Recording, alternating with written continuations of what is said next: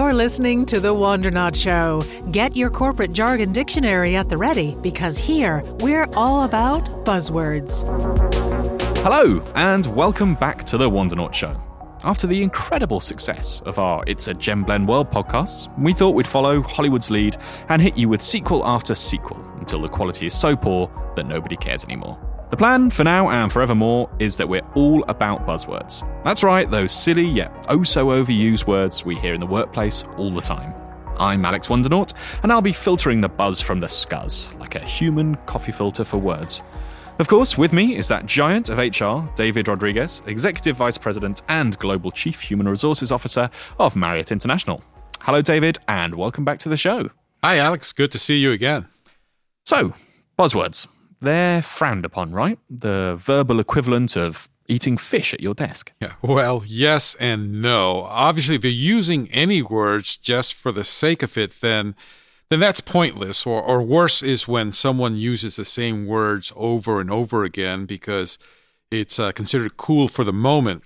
That's how you end up with so many people thinking outside of the box that inside the box is the new outside. However, buzzwords usually become so for a reason. It's because they're useful shortcuts to understanding. Right, so it's not just people repeating stuff they've heard on The Apprentice. No, not at all. All right, then, where should we start? Do you fancy some blue sky thinking, or maybe... No, let's start with The Matrix. Great film, that. Shame about the sequels, though. Indeed it is, but I'm talking about business matrices. Well, that sounds just about as complicated as the third Matrix film. Still no idea what happened there. So for our listeners who might not be as business savvy as you and I, what is a business matrix? It's not a business matrix, but a matrix organizational structure. And all it means is that rather than the traditional top-down hierarchy, the company's set up like a grid. So rather than just reporting to one person, you report to others as well, for instance, functional managers or product managers. Okay, and that's better than the old school way? Well, that's the question. Is a matrix organization a good thing? Or is it a purgatory of sorts or worse? When should an organization choose to go matrix? Would you choose to have more than one boss if you could make the call? Me? No chance. I don't like the idea of having just one boss, let alone a gaggle of bosses. Yeah, fair enough.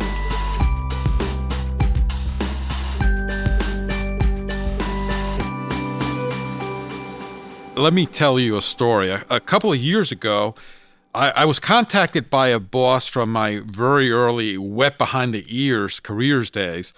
We shared a common professional origin, being PhDs who had spent much of our careers in corporate circles, but he had moved closer to academia and consulting while I continue to enjoy one of the very best HR leadership roles imaginable, working for a company that I love.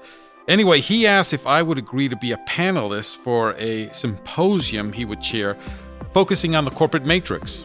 Is that like the business equivalent of headlining a debate featuring Donald Trump, Fidel Castro, and I don't know, King Jong-un?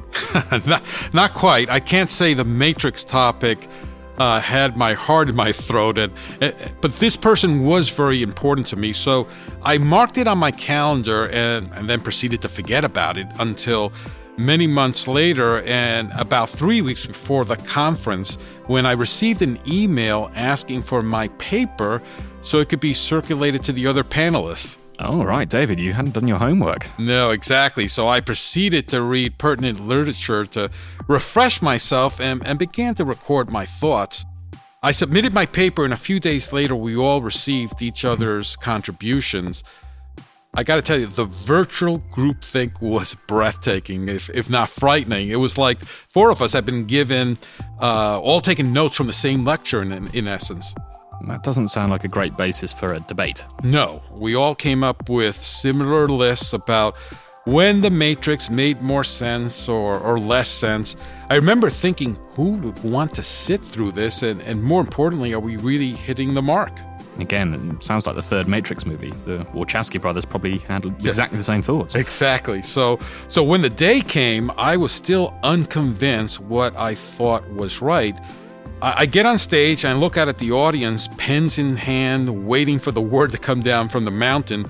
As it turned out, I would be the last panelist to provide opening remarks, which was fortunate because as I listened to my colleagues make their case, a simultaneous sense of euphoria and dread came over me as I realized what I now wanted to say was 180 degrees different from my incoming position.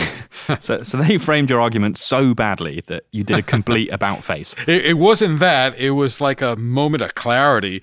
Having it spelled out like that made it completely clear to me. You do not choose the Matrix. The Matrix chooses you. Or better said, every organization is matrixed. All the Matrix really represents is the pattern and culture of relationships in an organization. Okay, so you're saying that any business of any size actually has a matrix, even if you think that it's more of a traditional setup? Precisely. I mean, if the marketing director only reports to the business head of a division, it's unrealistic to think that the corporate head of marketing has no influence on the marketing director. The only choice an organization can really make is whether to recognize and clarify relationships and thereby set expectations for mutual accountability and for synergy. That makes sense. It does, doesn't it? But the thing is, I completely ambushed them with this. As far as they were concerned, I had agreed with everything they said, and then I stand up and say, everything you've just heard is completely wrong. Not literally, of course. Can't have gone down well. Well, to their credit, my old boss and the other panelists listened with interest. And there was only openness and curiosity. Afterwards, we engaged in a lively discussion of the premise, all unrehearsed, so the audience loved it. I must say, the knowing smile on the faces of many in the audience suggested to me that they were way ahead of the experts.